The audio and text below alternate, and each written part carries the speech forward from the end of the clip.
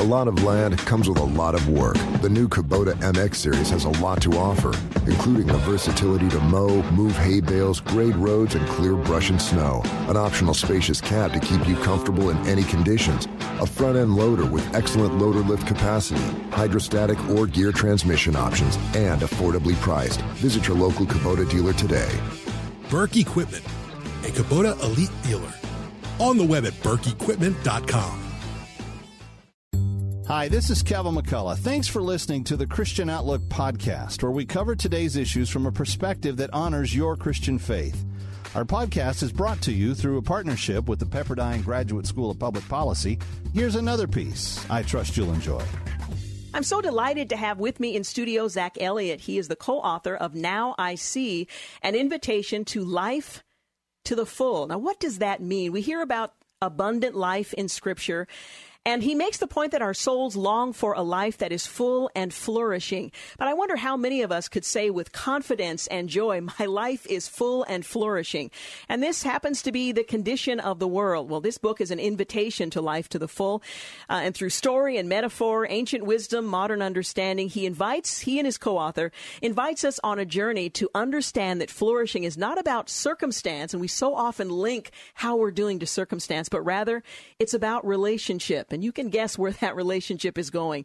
Well, I'm delighted to talk about it here today with Zach Elliot. He began his career with the Oregon State Police as a forensic evidence technician. You could have been on television these days. He then served as a church planter and a pastor before launching V3, a ministry committed to sharing the gospel and loving the church. He is a husband and father, a speaker, an author, a thought leader, engaging the world with a powerful message of hope and restoration in Christ. He has a contagious love of life. He finds beauty in the most unlikely places, and today he joins us to talk about his book, Now I See, an invitation to life to the full. Zach Elliot, thanks so much for joining us. Thank you for welcoming me in. I love it. Thank you. Well, this is home to you, and I know you have moved away to Florida. Ministry has called you there, but this really is home for you. It is, and it's so good to be here. We've had such a great last couple of weeks being in Oregon, so every second I can be here, I'm here. Yeah. Well, welcome home. We're glad you're here. Well, you write in this book what is really a journey. It's not just a story. It's a journey that begins where we all begin. And the thing that struck me is that it not only applies to those who are outside of the Christian faith, but all of us begin in what you describe, and as Plato described, sort of a cave that we imagine is the whole world and reality as we know it. And we imagine that that's all there is. Talk a little bit about your journey of faith and how you escaped the limitations of our understanding of what life is into a relationship with Christ. Yeah. I think that for me, Plato did such a good job of describing this really transition that has to take place to come into to the fullness of truth. And so in the allegory of the cave, these prisoners are trapped and they're shackled and they see only in part. And there's an invitation to see in full. But it requires the risk of letting go of what you know and risking stepping into a little bit more mystery in something that you don't know. And as somebody who grew up in the church, I grew up in a Missouri Synod Lutheran church, and so I was immersed in a conversation of faith. I had been through catechism and had those conversations, and I could answer questions about faith quickly. You could ask me anything, and I could recite the Apostles' Creed or talk about this or that in our faith. But it was, I say we get it, but we don't have it. And I was one of those people who could say these things that I believed, but they were kind of existed out there in abstraction. And it was a journey of almost recognizing that I was lost inside the church until I came face to face with that. I describe it in the book as the voice that keeps calling you, and that voice that John 9, the man born blind, heard when Jesus spoke to him. And for me, it took me kind of growing up in the church, but being willing to let the Spirit of God and the Scriptures call me closer and closer and closer until I was before Jesus and really listening to his claim and his question, do you believe? Do you want to see? And I came to that point and said yes. and began a journey of really recognizing that he is who he says he is, and his offer of life to the full is there, but it's found in him personally. Yeah, and the implications of that are just tremendous, but we may not appreciate that until we've made that connection. I like the phrase that you use, lost in the church, because many of us come to sincere faith in Christ, and we have a relationship through Jesus Christ. Our sins have been forgiven, and yet there's a limit to our understanding of what that abundant life, that fullness of life that we are called to means. We have our own culture within the church that sometimes prevents us from breaking free and experiencing that relationship that this book really calls us to. Why do you think that's the case? I think, first, there's well-intention there to provide structure. And as a pastor, I've been a pastor for 15 years, and so we want to teach. And so we teach via the head level, and that's a good thing. And we're well-intentioned in wanting to disciple and guide people to the truth. But we can never forget that the truth, there's an incarnational nature to truth, and that invites the relational side. And there's risk there from a pastoral side. Mm-hmm. We have to have a higher trust in Jesus, that the same God who finds us and found Paul and finds those who, through his Spirit, through dreams, visions, God is at work. And we have to trust that, Jesus, that if we introduce people to him, that he will provide them, he'll open their eyes, and he'll give them that spiritual insight, that spiritual vision to see him. And that's really what must take place. We can guide them to him. We can use the scripture for teaching, correcting, rebuking, for bringing them rightly to him. But the Spirit of God opens our eyes, and he allows us to see who he really is. I think it's our human nature. When we come to faith in Christ, we sort of continue in the same vein that we've always known, what's familiar to us and what's natural in the flesh. And we don't really realize how dramatic the call is on our life and what he's calling us to. And it's so different and so much broader and fuller than we could ever imagine that sometimes we are comfortable in that cave, if you will, with what's familiar to us, and we don't break free because we still imagine, as we did before we came to Christ, that we can just orchestrate events and circumstances in such a way that we will find that fullness and joy, but it's not quite satisfying. It never quite gets there in the way that we hope and imagine that it will. Yeah, we talk about in the book that we squat a lot in religion. We use those words. And it's almost Rebecca, who I was in conversation writing the book. I remember us just writing this on her back porch, and we were trying to work this part out. And I actually got in a wall sit on the sitting against the outside of her house, and said for so long I felt like that, like I was doing all the right things and working hard to believe all the right things, but it was in my strength holding those things up. And that's exhausting. And there's a lot of people in the church who are desperate to find rest. We're restless until we find our rest in him. And he is there. But it does require a letting go of our own holding up our circumstance and our understanding and really trusting the relationship that he offers. It's that I'm reminded of the scripture where Jesus said, "Take my yoke upon you and learn from me, for my yoke is easy and light." And we sometimes really strain at that. It doesn't feel that way for me. That's not how my relationship is moving forward. And I think that's a signal that maybe we're not experiencing all that he has for us. Maybe our relationship isn't what's driving us. It's more orchestrating our circumstance. Yeah. In Plato's allegory, he describes the difficulty of moving from the truth that you've seen, the fiction in the cave, to the fullness of truth outside of the cave. And he talks about how difficult that pivot is, and how much harder it is, especially as we build merits and rewards for the cave. And often in culture and in the church, we build in systems that kind of reinforce and keep us in those postures that are putting the weight on us rather than the weight on God. And we're rewarded almost for the wrong things, for the things that are almost inhibiting us from finding our ultimate rest in him. And so there's a good conversation to be had. And that's what I think is so exciting about offering this invitation. It's why we felt like now is the time to share it. Is the church is having a broad conversation right now, in a good conversation about who are we as a people of God, and what is life to the full, and that has to be true in us first as we enter the world. And that's a really important conversation. What made that change for you? What brought you from the metaphorical cave to that fullness that you write about in the book and take us on a journey to explore and walk in? Yeah. For me, I had to, I talk about in the book, there's a difference between being humble and being humbled. And you can be piously humble and go to church and recite the things, as I said, but we have to be brought to the end of ourselves and realize that he is creator and we are creature. And I talk about the fact that there needs to be a realignment, a recalibration. And that's a pretty humbling thing. And that's what had to happen to me. I had become pretty confident in my own ability, my own mind, even my own righteousness as I found it in the church. It was, thinly cloaked righteousness as a guy who attends church, but it was resting on me. Mm-hmm. And slowly I had to come face to face with the fact that I was full of quite a bit of pride and quite a bit of rebellion, and be brought to truly face that and face the fact that I am creature, he is creator. And it was the encounter of that truth that I would say is the difference between being humble and carrying that load on our own and being humbled, where you truly are brought low and you recognize that he, Colossians talks about we were made by him and for him. Mm-hmm. And when you're face to face with that unsettles you and it disrupts you. But that's where I had to come. I had to have kind of the stool knocked out from under me and be reminded me that I was creature or that I am creature and I wasn't here first, so that I could come face to face with him. Again, the phrase, we get it, but we don't have it. When you began to come out into the light in this more unique way and experience this fullness, was this the result of a point where you came to your end?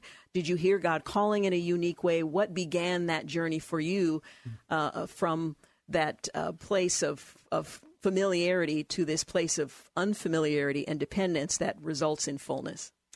Yeah, it quite literally was that whisper. And people talk about hearing from God, and different people have different ways of discussing that. For me, I was pastoring. I was in my first season as a pastor. I was an associate pastor in a church. And I was doing what I thought was the work of the church. But inside, there was not a flourishing life in me. And my relationship with God was dry, very distant, very dry. And it was existing at a head level. And I was operating from kind of head to hands without the heart and the inner transformation. And the church that I was working in, we were all laboring in that together. And I got to the point where I recognized how that was not sustainable for me. And not only that, but that I was not shepherding people into that easy burden and that light yoke that you described, and that this is not what Jesus was talking about. And I had a crisis moment in my faith and in the church. And I went into my office at the church. I shut the door and I said, God, I think I'm done. Like, I want to be out. I cannot do this. And the best thing that I can describe is, you hear that quiet voice like at the center of your brain, and it's just God speaking, and you just hear truth. And I was brought to Proverbs, the end of Proverbs, where there's no vision, the people perish. And that just rang in my head. And on the backside of that, the vision is Jesus. The vision is Jesus. It was just a whisper kind of thought. And my mom had given me a book written by a guy from England named Pete Greig, and he wrote a poem. And at the beginning of that poem, it says, the vision is Jesus. And that just kept repeating, where there's no vision, the people perish, the vision is Jesus, almost like a call and response. And so I just wrestled with that. I prayed with that for a second. And our church had a vision statement on the wall, and it was long and wordy and wonderful. But I just said, Jesus, you are the vision. And all of those old hymns, be the center and be thou my vision, all that stuff was kind of stirred up in me in that prayer. And I just said, Jesus, you are the center, and you haven't been. And if I'm going to continue, if this is going to continue, you must be the center. And so I just went to my desk and I took out 4 printer pages out of my printer, and I wrote, the vision is Jesus. And I just wrote a VU. For me, that was vision up.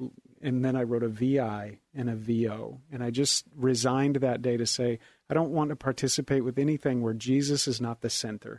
And I want to look to him.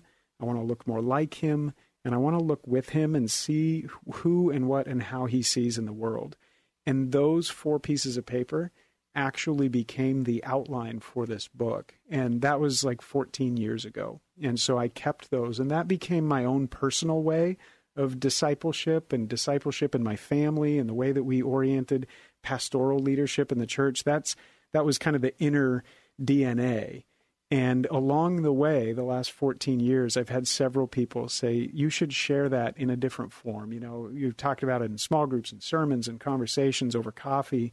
But a good friend of mine came to me 3 years ago and said, would you write that down, and helped make this possible? But it was that day, really at a desperate place, saying, God, I think I'm done, that he answered with, I was done because I had no vision. Mm-hmm. He had stopped being the center for me, and he needed to bring me back to that place. Now, my guess is every believer who's listening would agree with everything that you've said, that Christ should be the center, that he should be our vision, but may not know how to get from where we are, a little bit shackled into a place where we're confined by what's familiar to us and what's accepted even in our congregations, to making him the focus. How do we make that transition? How do we begin to live out what we all agree the Scripture tells us is what he has in store for us, which is so much more than most of us are experiencing? Yeah.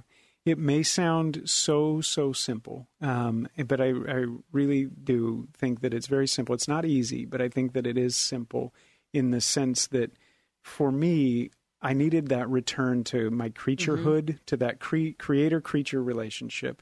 That had to get realigned, and that had to be the starting place for relationship. Him as creator, me as a creature that he made, and that recognition that I was made by him and for him. And I really think, again, our culture is moving so fast, and we want really wonderful answers and great intellectual answers or powerful action steps that we can take. But I really think that the most powerful thing we can do is return to him as creature and come to the Creator and say, I miss you, I long for you, I need you, and really confess. We talk about it in terms of a creature confession that says, you are God and I am not.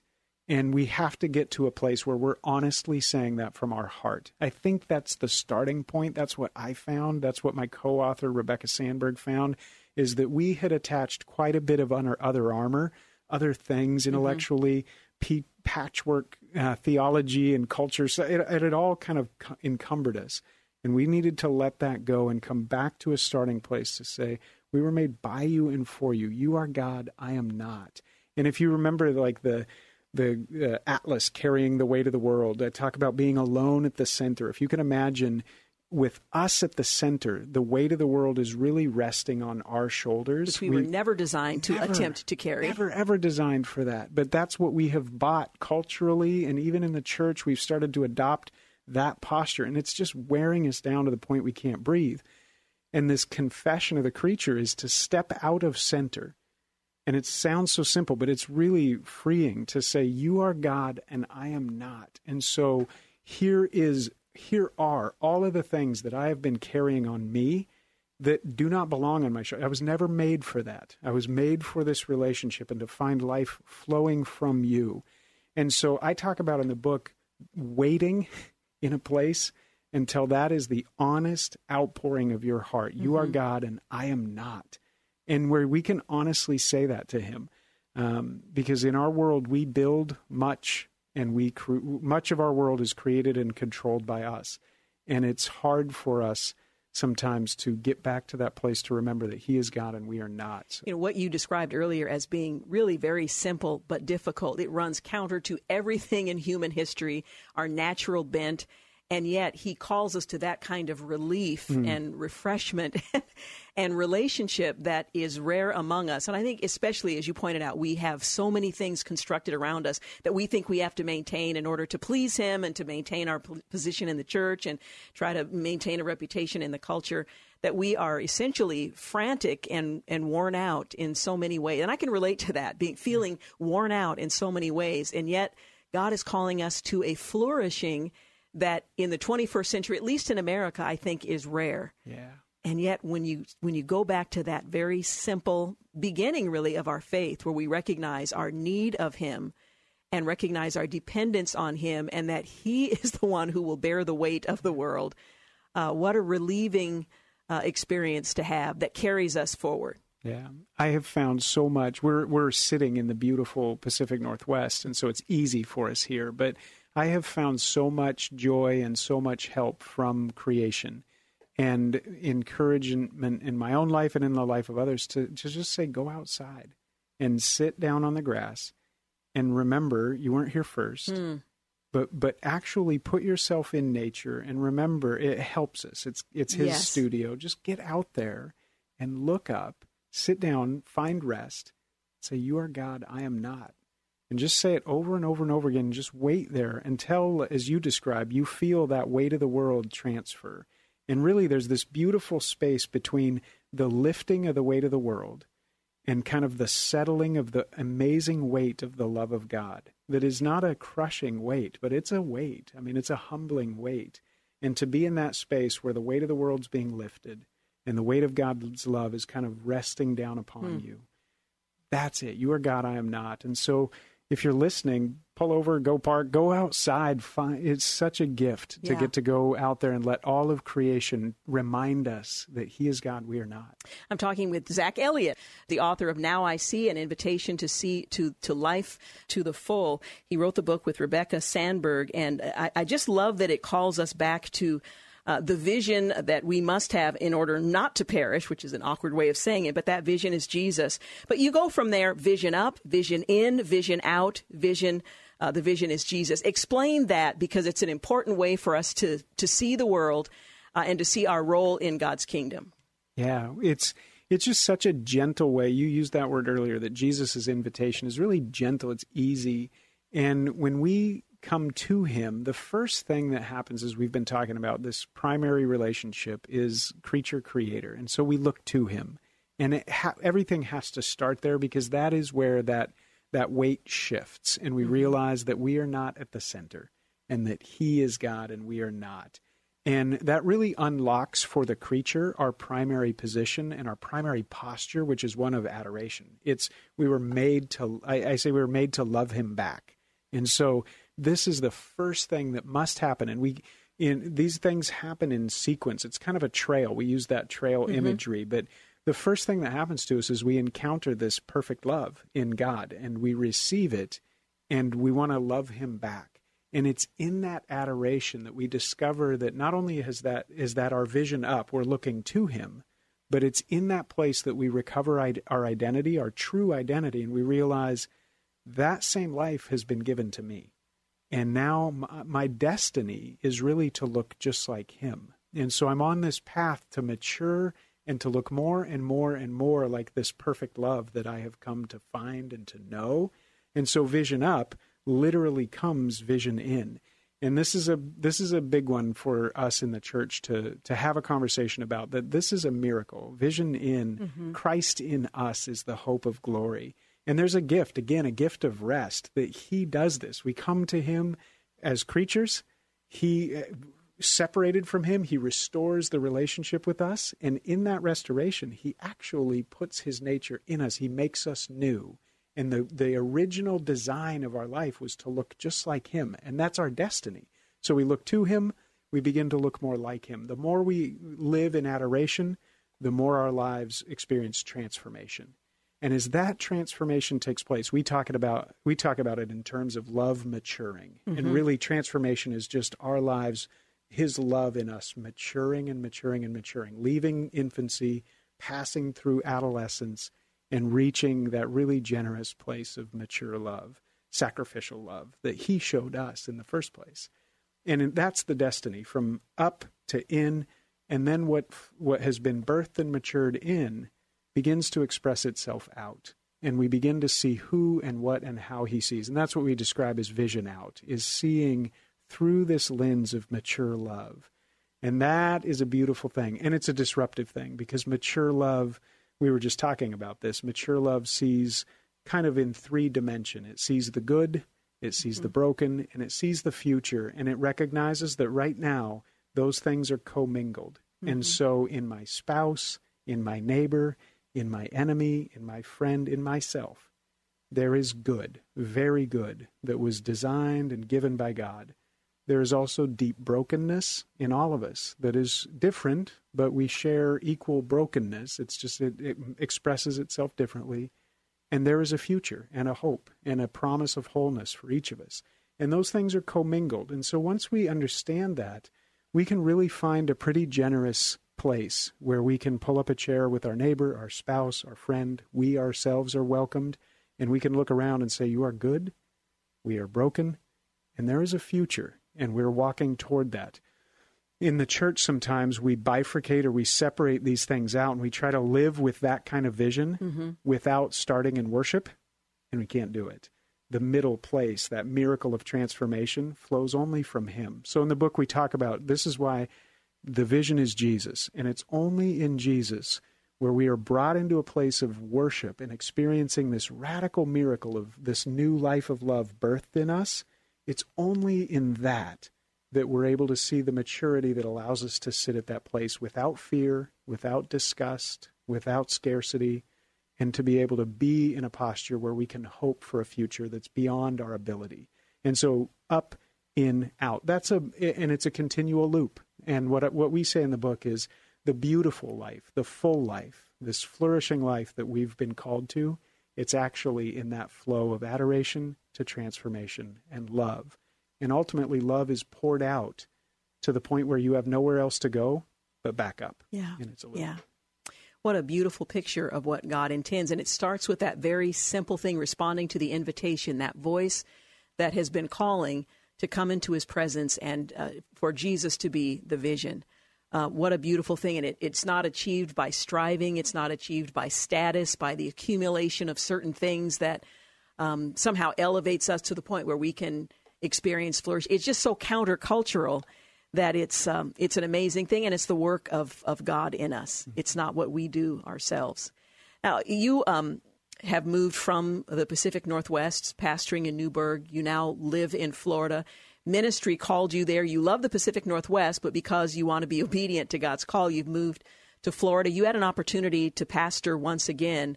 What are you doing now, and why have you chosen not to do what's familiar to you, what you have done well here in the Pacific Northwest in Florida? Yeah. Well, it was very clear that God had called us from Newburgh to Tampa, Florida, where we are now. And I had to recognize in that call that God was He was calling me into a new season. And I was actually preaching through Exodus a few years ago when God began to move in this way. And it's unsettling. It was disruptive. And as a church planter and pastor, the first thing I wanted to do when I landed on the ground was, okay, let's get to work. Let's pastor. Let's plant. Let's find a role in a church. And we had all of those opportunities.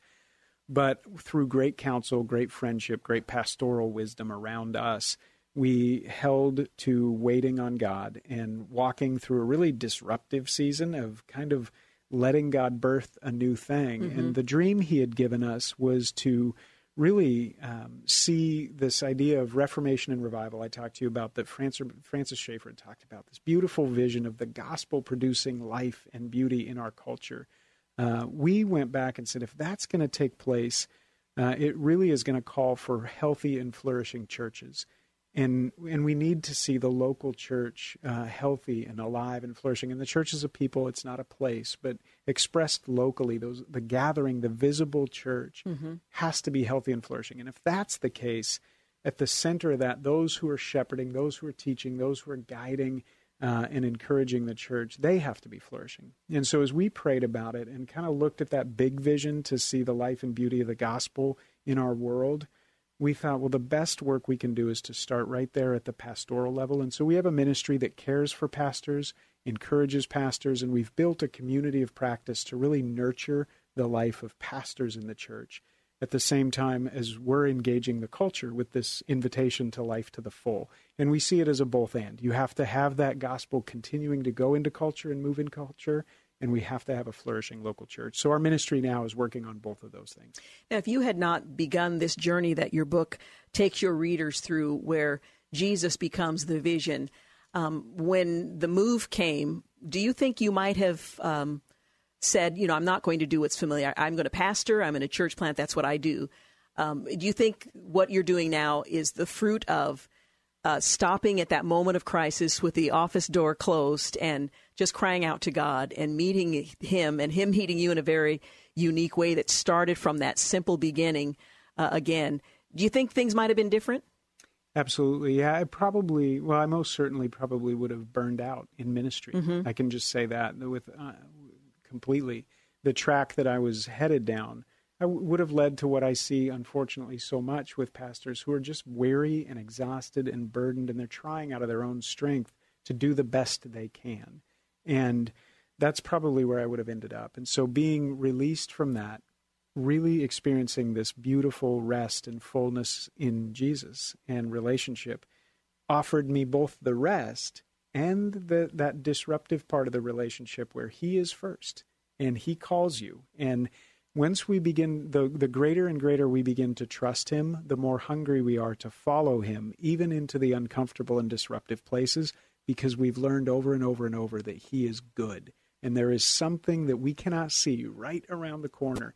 And we almost are so hungry for it that we say, even though I know this and it's easier in some ways to stay, I got to see what he sees, because he just has such a better vantage. And we learn that over time, just through simple obedience. Oswald Chambers always says, obey now.